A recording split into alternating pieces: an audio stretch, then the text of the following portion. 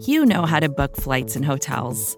All you're missing is a tool to help you plan that unbelievable travel experience. That's why you need Viator. Book guided tours, excursions, and more in one place. There are over 300,000 travel experiences to choose from, so you can find something for everyone. And Viator offers free cancellation and 24/7 customer support for worry-free travel. Download the Viator app now and use code Viator10 for 10% off your first booking in the app. Find travel experiences for you. Do more with Viator. Vacations can be tricky. You already know how to book flights and hotels, but now the only thing you're missing is, the actual travel experience. Because is it really a vacation if you're just sitting around like you would at home? You need a tool to get the most out of your time away. That's where Viator steps in. You can book guided tours, activities, excursions, and more in one place to make your trip truly unforgettable. Viator has over 300,000 travel experiences to choose from. Everything from simple tours to extreme adventures and all the niche, interesting stuff in between. So you can plan something that everyone you're traveling with will enjoy. Real traveler reviews give the inside scoop from people who already been on the experiences you're considering, so you can plan with confidence. Free cancellation helps you plan for the unexpected, and 24/7 customer support means you can travel worry-free. Download the Viator app now and use code Viator10 for 10% off your first booking in the app. Find travel experiences for you. Do more with Viator.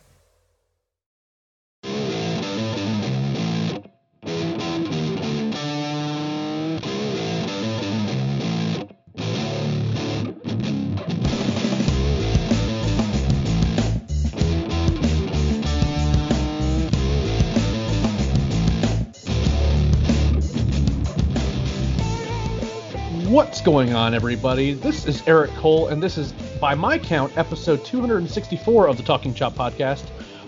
You may realize that this is not Brad Rowland queuing up this episode, because we're doing a little bit of an emergency podcast, and unfortunately, it couldn't have come at a worse week for Brad.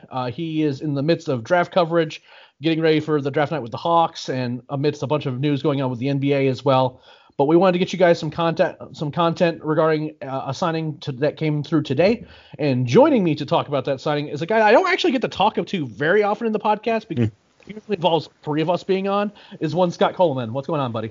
What's on, Eric? Yeah, the good old Cole Coleman podcast. It's a good one. We talked, Brad and I, when we talked on the podcast yesterday about who knows what this winter is going to look like as far as activity and when the Braves would make their moves. And as fate would have it, truly not even 24 hours after we recorded, the Braves go out and make one of the bigger signings of the offseason so far. Not that we're super deep into it, but lots of good stuff to chat about on Drew Smyly, and good to be on with you, my friend. Always. The Cole and Coleman podcasts are always a good time. And on brand, Brad records a podcast, finally finds an hour that he can actually do something while also foregoing sleep to do the podcast on Sunday. And then the Monday signing happens. It happens at least once a year. Usually it's more than that, but at least once a year, Brad has to shoehorn in a podcast, nails the content. By the way, as our fearless leader has told both Scott and I, please make sure you guys go download episode 263, the lineup, the lineup review where Scott and Brad talk about the lineup. He wants to make sure that doesn't get buried by today's news or anything like that. So please download that. It will make Brad happy, and it'll also make us happy because it helps grow the podcast, making sure that all the podcasts are getting a listen. But that's not what we're going to talk about today. This isn't going to be a lineup review. There's not going to be some big, deep dive type thing into, the minor leagues or the lineup, the rotation, the bullpen. That's not what's happening. This is going to be a shorter episode because we are talking about one topic and one topic only. The Braves signed Drew Smyly, seemingly kind of out of nowhere. He wasn't connected to the Braves I saw anywhere, at least, other than maybe, people making a list of here are the starting pitchers that I'd be okay with. It's a 1-year deal worth $11 million, slightly more than what he was projected for by most folks, at least on a per year basis. Total dollars, it's not a crazy number or anything like that. Scott, I'm just going to go first for top line thoughts. You see this cross the news wire. This is the signing that we start off with. And again, it kind of came out of nowhere in typical AA fashion. No leaks came out of this front office about their interest. What was your first thought when you heard the news? Yeah. Smyly was not somebody who was on my radar at all. In my head, I just kind of resigned myself to the fact that they were going to kind of repeat what they did last year with Cole Hamels and even Dallas Keuchel the year before, add a veteran, an innings eater type. And while Smyly has, we talked before we got on, Eric, that Smyly actually has a longer track record, I think, than some people may realize. He was a pretty solid pitcher in the early and mid 2010s. He was not on my radar at all. And of course, he was a 2020 darling. He was a more of a back end starter through his early years of his career. And then all of a sudden, what happened is his strikeout rate went through the roof. He was like 97th percentile. I know it's all small sample in 2020, but 2020, regardless of who it is all going to be small sample. But an interesting upside play. He was not somebody who was on my candidates, I guess, in my head of who the Braves might pursue for the rotation, but an interesting guy. It seems, at least to me, I don't know how you feel, I think the money is reasonable. It's maybe $1 million or $2 million higher than what people were necessarily expecting, but it is a 1-year deal, which has some upside as well because you're really limiting the risk long term. So I'm good with it. I think it's an interesting addition to be sure, one that was unexpected on my end, but I'm good with it. How about you? See, I was already geared up for like the first signing of the offseason to happen in like late December, and it was going to be John Lester or Adam Wainwright. Like just like a guy who's like 38, 39 years old, and is just a guy that can throw some innings at the back end of a rotation that seemingly should be in pretty good shape for next year with Soroka coming back, and maybe you get some of these young guys a little bit more experience, et cetera, et cetera.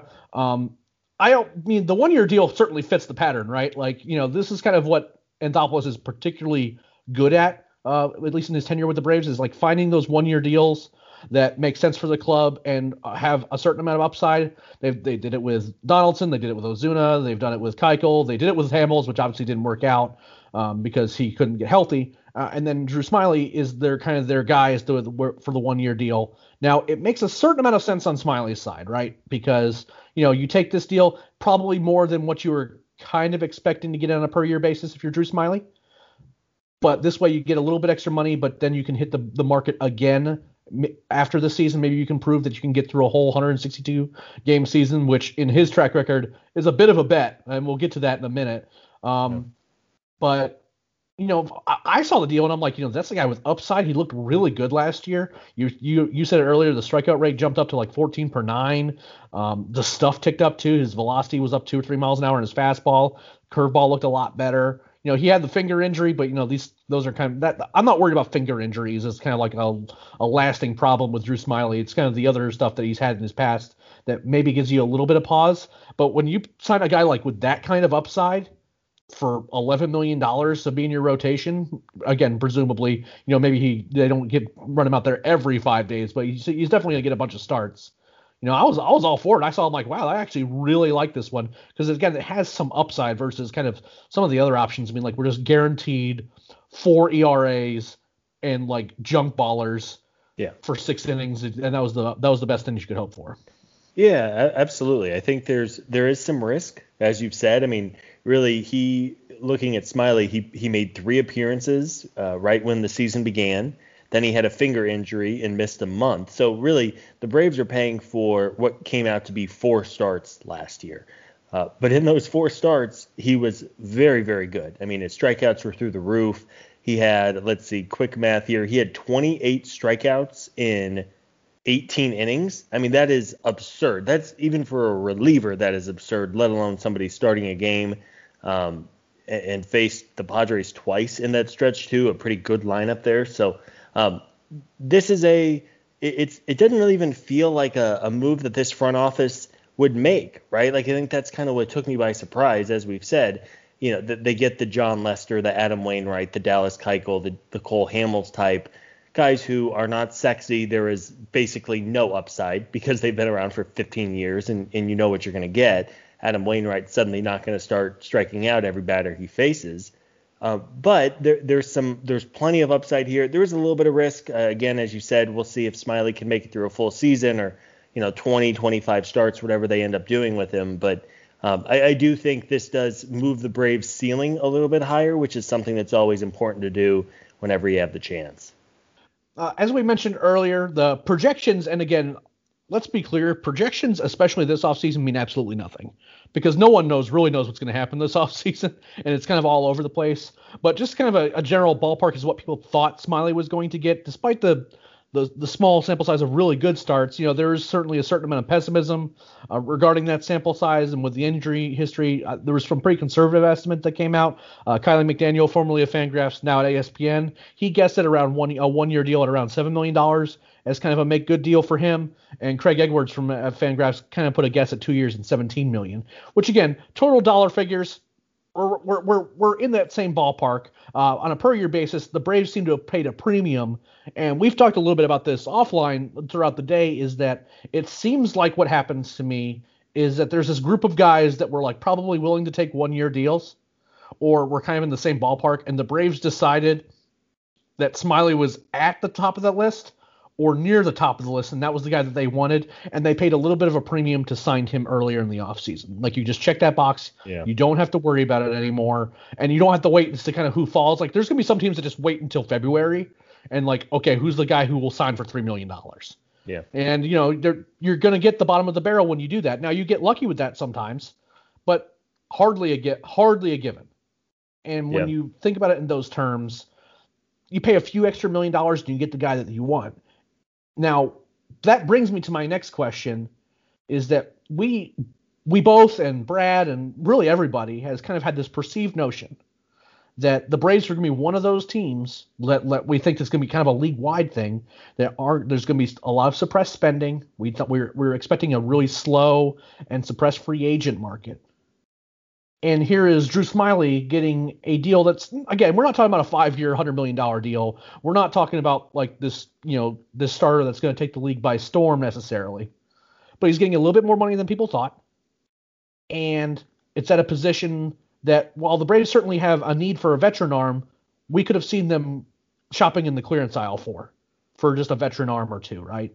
Like we said, we were just kind of expecting just like two guys who, maybe had got Cy Young votes, 8 years ago. We could see that happening. But instead they went and got Smyly, who, again, has more upside, paying a little bit more money for that kind of deal. This isn't signing, signing a Clevenger to a deal, which oddly enough is fairly timely given what happened with him. This isn't signing Trevor Bauer, but No. but do we think now that is this predictive, I guess is the best way I can describe it, of the Braves maybe being a little bit more aggressive in a market that might reward teams being a little more aggressive, considering what other teams may do? I think as fans and as people who cover a team, I think we have to hope so. So far, free agency has not been crazy, but you've seen some decent deals get done. Robbie Ray signed for $8 million for a year, which seems pretty fair for him. Of course, this deal, a couple of guys accepted the qualifying offers, and teams extended qualifying offers, which was a healthy $19 million.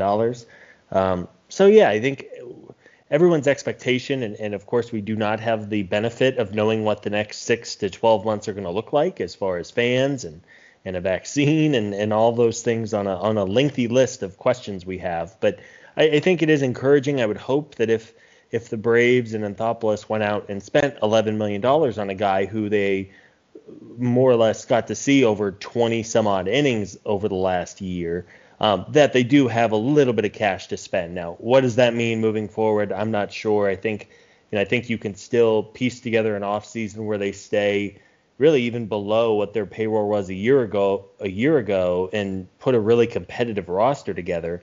But ultimately, we just don't know. We don't know. There's really been no movement on the hitter market so far. We don't know what those contracts are going to look like.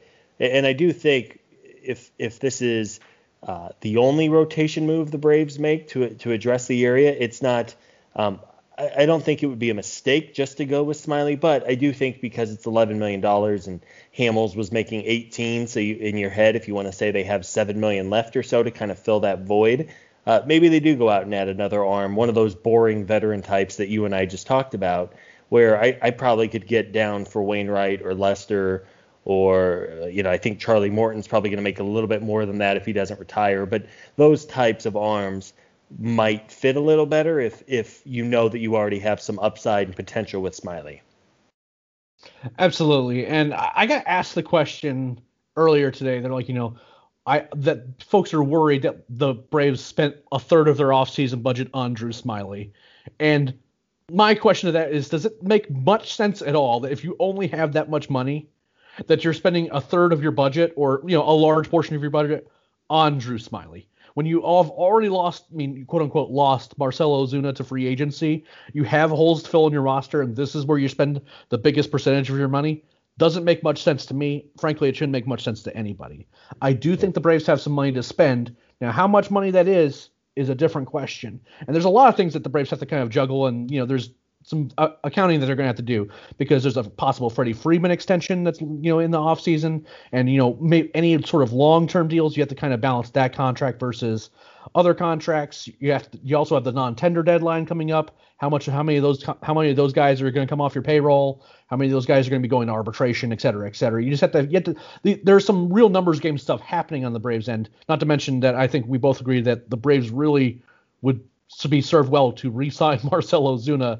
Mainly because they're not going to find another guy like that to fill that DH spot as well as he has for the next few years. So, again, there's a lot of things to juggle. But when you factor in the fact that they made this signing, it just, in the context, it just doesn't make sense for them to, like, this to be the marquee signing. Now, if that is what happens, and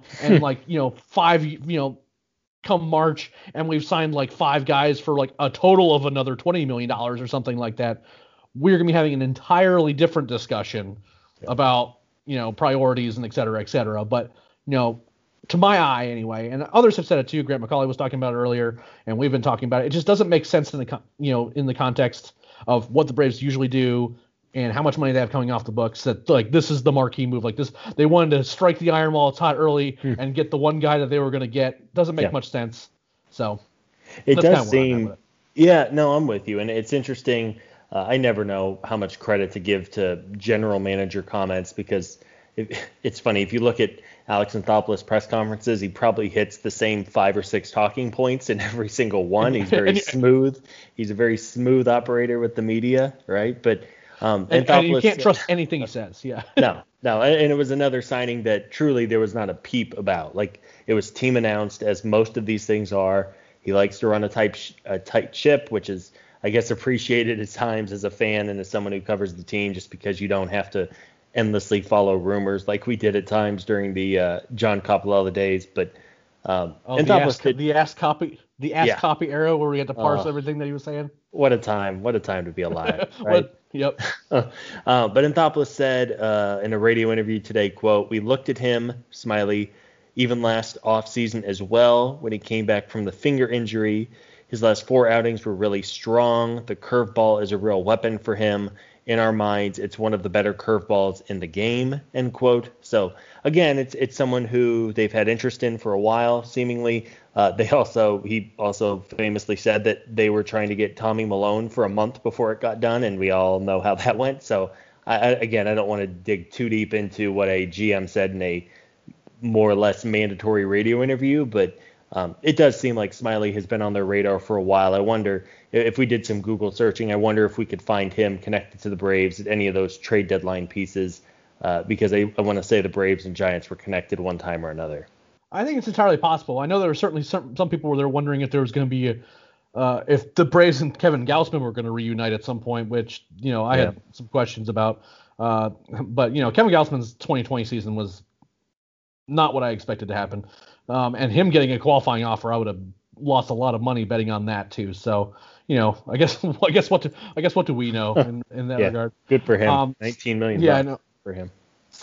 Yeah, I know, right? Like once he got that qualifying offer, I was like, he needs to sign that now. Yes. Like, don't even think about it. Get that money. Yeah. I was blown away. So we talked a little bit about the budget stuff, right? But we do have to kind of talk about what's going to be happening with the roster and kind of what role he's going to play. So like, we've kind of looked at our top line thoughts, but what for the 2021 season, we have Drew Smyly. Do you think that he's going to be able to like be a starter for most, if not all, of the season? And wait, what are you kind of expecting out of him as a member of the rotation and as a member of the roster for 2021? Because I mean, again, for $11 million, the bar truly isn't super high. He just kind of has to produce. Mm-hmm. I mean, and it's kind of interesting to me as kind of what we're kind of expecting from him, especially with his history. Yeah, it's the big question, right? Again, he is somebody who in past years, I mean, looking back, granted this is a while ago now, but 2016, he made 30 starts with the Rays. He made 21 starts in 2019. He underwent Tommy John surgery, so that's the lag in time there. But if you're able to get him over a full season, and nowadays it's so different with pitchers. Not only to tell you this because you cover the minors so extensively where they're very protective of pitcher arms, but there are so few pitchers now who you in a normal season who go out there and log 200 plus innings and make 35 starts. I mean, 10 years ago, 20 years ago, sure, that was kind of the norm if you were having a good year, but we've seen a lot of teams, including the Braves, have protected pitchers. They've limited innings. They've done the faux injured list stints just to kind of keep them fresh and healthy. I would much rather. Yeah. So, the groin pull, right? You miss 2 weeks, you keep your arm fresh, and then you're magically sore recovered. back. Sure. Yeah. Lower back injury. Yeah. So I think I would imagine they have every intention of making Smyly a starting pitcher for as long as he can. But if there comes a time, and who knows if they're going to add more to the rotation, what the young kids are going to do, I would imagine they will be protective of him. And, hey, if it means that he misses a couple of weeks 2 or 3 times during the season in order to keep him healthy for September and October and in his groove, that's something I would be in favor of. Yeah, he's an interesting guy, right? Because it seems like one thing that the Braves did kind of – it was almost a little bit on the nose is that they replaced Cole Hamels with another lefty. Right? It seems like they want to have that mix in the rotation, and might explain why the Braves were more than willing to at least give Sean Newcomb another try in the rotation when Hamels went down. Like, they would really like to have that balance of lefties and righties in the rotation. People have a right to be a little bit suspicious of the small sample size with Smyly, because he even said in an interview today that he felt like all that rest and all that time to kind of have a normal offseason and heal up was why he was able to kind of get those high spin rates and work on things, do weighted ball exercises to kind of be able to throw the ball a little bit harder. He was like low 90s, like 91, 92. He was throwing like 95, 90, topping out like 95, 96 this year. And those are good things, right? Like we want to encourage better spin rates and more velocity from our pitchers, but at the same time, when a guy's 30, you wonder if he's going to be able to do that over the course of a 162-game season. Mm-hmm. Now, he is a guy that, again, he has a breaking ball.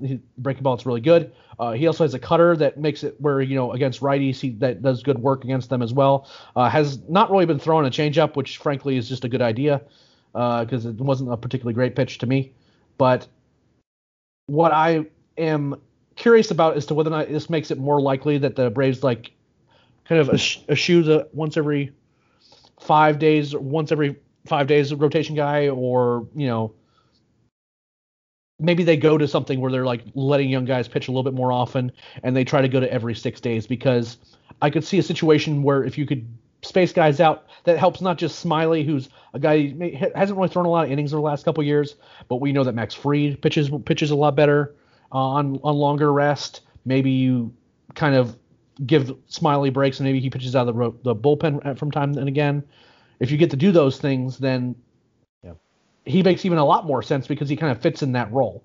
Now, whether or not that actually happens is kind of an open question. And, with a guy with an injury history like his, it's a little bit dicey. Yeah, right. Well, and it's amazing how, here we are feeling pretty good about the starting rotation depth on middle of November. You figure Soroka's going to be ready, if not on opening day, close to it. And Fried and Anderson and Smyly now, and you feel encouraged about what Kyle Wright and Bryce Wilson was able to do in September and October. But as we saw just a few months ago, at one point in the spring, the Braves looked like they had 6 very legitimate starting pitchers ready to go, and a month later they had one of them. So it's amazing how quickly just pitching can dwindle. And I am in no way suggesting that all of a sudden the Braves are going to lose their entire starting rotation other than Max Fried in 2021. But it does beg that exact question, and why I think it would be worth at least really looking into the possibility of adding another veteran to the rotation if they can find one at a reasonable rate. For exactly that. If you need to give Smyly some time off, if you want to give him in the bullpen, if Mike Soroka needs a little more time than what we're expecting, if Ian Anderson inevitably, hey. You're right, excuse me, he is Superman and his Achilles Exactly. will be There you go. 102% ready. Yes, but yeah, I mean, Max Fried, as good as he is, he does have a little bit of an injury risk with the blisters and the other little odds and ends of things he's dealt with. We don't know what Ian Anderson's going to do over a full season, so on and so forth. And guess what? If all of a sudden you have 6 really good starting pitchers at some point, that is as good of a problem as you can have in baseball. And yes, it's never too much pitching is never, ever, ever a bad thing. And one need only look at the league championship series on both sides of baseball to see why that's the case, because you saw a bunch of bullpen games and guys just trying to figure it out. Because if you have there's not teams that have so many starting pitchers that they're like, what do we do with these guys? Yeah, they just doesn't exist. It just doesn't. Yeah. There are guys they trust more than others. There's guys that matchups better than others, and you want to be able to leverage those matchups. It's a really good point. Now there is another side to this, right? Because you're right. There is a question that would be a good one to have, is that they have too many good starting pitchers. But are there guys right now that were very middling and were already kind of on the fence, and now all of a sudden with the addition of a guy like Smyly that maybe you could expect that we're not going to see very much, if at all? Because there's definitely some guys internally that I'm wondering, like, are we even going to see them pitch in a Braves uniform again, really? Mm-hmm. Yeah, no, it's a very legit question, and it's, as we have seen these young pitchers progress at different rates and different levels, I don't know what it means. I mean, does this improve?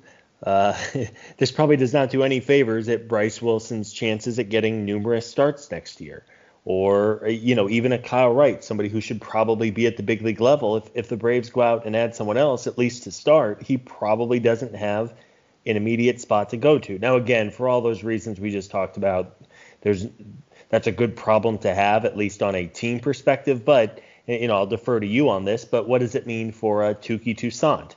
What does it mean for a Sean Newcomb, who is still cheap but probably on the roster bubble a little bit? And some of these other guys who are probably ready to get a taste of the big leagues, may not need too much more time in the minors. But if you can only start so many guys on your team, especially if they go down to 26-man rosters again. I don't know. What do you think that means for guys like Touki and Bryce Wilson and those types? I am less worried about guys like Bryce Wilson who have had recent success in the rotation than I am guys like Touki and Newcomb that don't seem to have a role at all. Because the Braves had seemingly no interest in putting Newcomb in the bullpen, let alone after he kind of flamed out in the rotation again. And Touki, kind of the same thing. Like, there was an opportunity to put them in the bullpen. There's and he had multiple opportunities at grabbing a rotation spot, and he didn't grab it. And now you have another problem of they're just going to keep adding more guys to the 40-man roster to protect them from the Rule 5 draft. So either they're going to stop doing that, and they're not going to be on the 40-man roster, which is a problem for them long term, or they're just going to kind of be in roster limbo because, I mean, Jasiel De La Cruz and Tucker Davidson, those are two guys that we could see doing something at the major league level next year. And I see it far more likely that they're going to get starting opportunities than either of Touki or Newcomb. And I never thought I'd say that. You know what I mean? Like, because those are at least unknown quantities, whereas we've seen what Newcomb and Touki are. Incredibly talented arms that when they're on or among the more entertaining pitchers to watch. Yeah. But are maddeningly inconsistent, and it's in particularly in Newcomb's case, once things go wrong, it seems like mentally things go way off, and then things just spiral out of control in a hurry. Yeah. And so if you're asking me now, like, who's to make more start and who's more likely to make starts, the guys who have like literally not debuted, or those guys, I would probably bet on the guys that haven't debuted. And we haven't even talked about guys like Patrick Weigel, who's like made like one relief appearance. Yeah. But he was a starting pitcher of note. Kyle Muller didn't even get an opportunity this year. And there's other guys too. So I don't know. It's kind of tough because, are those guys getting reliever spots? Not, I don't think in this bullpen. Yeah, probably not. Yeah. Yeah, I So, mean it's again from a team perspective, right? We like this because presumably makes the Braves better. I guess it's possible that Drew Smyly, even if he regresses hard to like the level he was in 2019, you could still probably survive with him as a fifth starter or a long man in the bullpen. But again, if you add him and Smyly is what you hope for, and he throws you 150 innings or so next year, I think it's good for the Braves, obviously. But I don't know, and I think there was a time, and now that as the Braves transition into a team that very clearly can and wants to win a World Series, what does that mean for the development of young guys? Because when you are in a season when you're going to lose 95 games, by all means, throw the kids out there, let them learn. Maybe you find someone, maybe they're horrible and it's just not going to work out. But next year in a very competitive National League East and National League as a whole, it's hard to say, hey, go out there and, go get them, kid. And you might have to do it at times out of sheer necessity, but man, it's hard to give those starts away on a night when, or in a time when every game is going to presumably be difficult and a challenge, and it's a lot different of a mindset in 2021 than there was maybe 4 or 5 years ago with the team. Or even a couple years ago when you're just trying to see which pitching prospects were going to kind of help your young upstart team, carry you somewhere. Or even last year when everyone was faltering and not being able to do much of anything, how many starts can you realistically give Robbie Erlin and Tommy Malone before you be like, maybe we can try out these other guys. Yeah. Never again, Eric. Yeah, I know, right?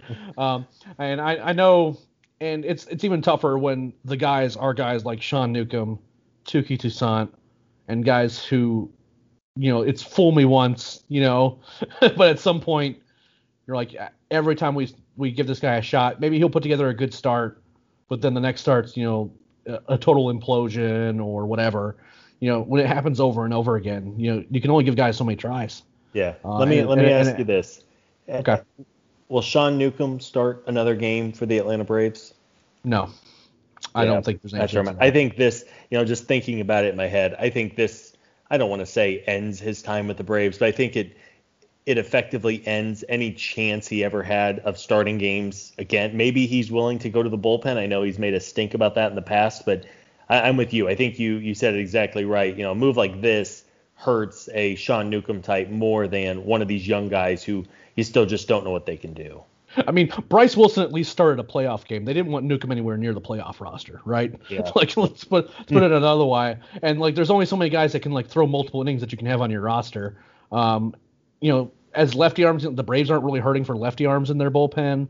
They're not really hurting for guys with multiple innings, especially since they've signed Tomlin. What situation do you bring Sean Newcomb in that you're happy about? Not many. Yeah. No, I mean, what, all lefties and none of them can hit? I mean, yeah. I guess those lineups exist somewhere, but there's not many of them, so it's just not a situation where I don't even know what his role is. Yeah.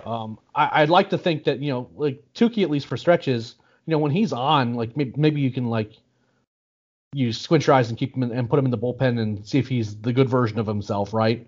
You can see that, but in Newcomb's case, I just don't see a role for him at all. And in Tuki's case, he's tried. 2020 wasn't kind to how he did. So I don't know. It's kind of an interesting problem to have, but it's a fortunate piece of news for the Braves. I do think that the rotation did get better today. Scott, before we let the people go, do you have anything you need to plug or anything else that you want to share with them? No, I mean, I did the same plug yesterday on the pod with Brad, but thank you to everybody for checking out the site and checking out the pod. Tell your friends. We really do appreciate it. It was fun to do an emergency one of these. Hopefully, as I said on the pod last night, hopefully the Braves spread out their moves just a little bit, just so we have good stuff to chat about over the next 3 months. But, I do like this move on the surface. We'll see. There is a good amount of risk, but there's also plenty of upside. And I think for a 1-year deal, you can do a lot worse. And if this is the only rotation move, I think I would prefer this than a boring John Lester, Adam Wainwright type. And hey, maybe they go out and they're able to grab one of those guys too.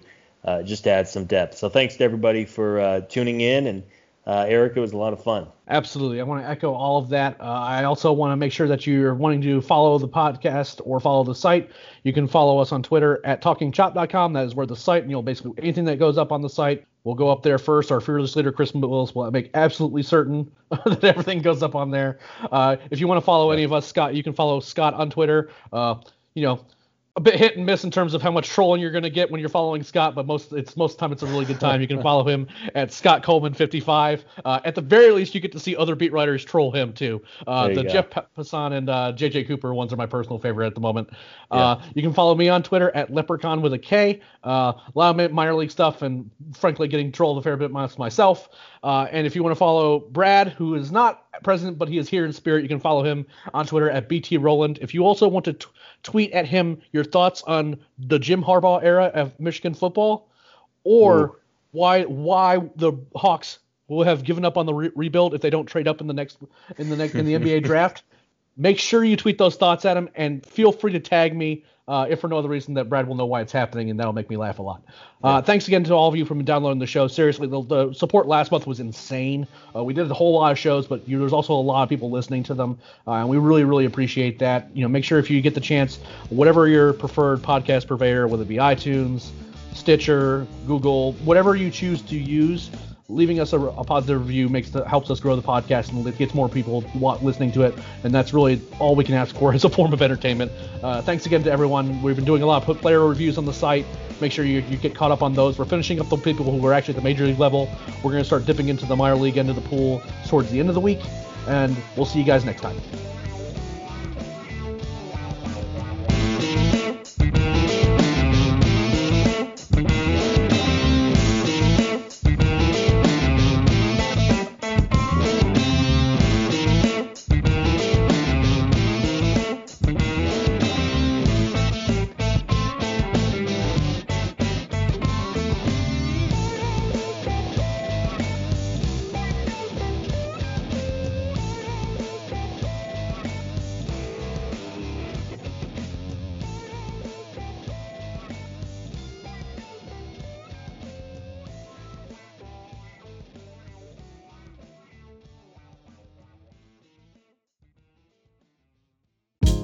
Hey, this is Scott Galloway, author, professor, entrepreneur, and most importantly, host of the Prop G podcast. We got a special series running on right now called The Future of Work, where I answer all your questions on, surprise, the future of work.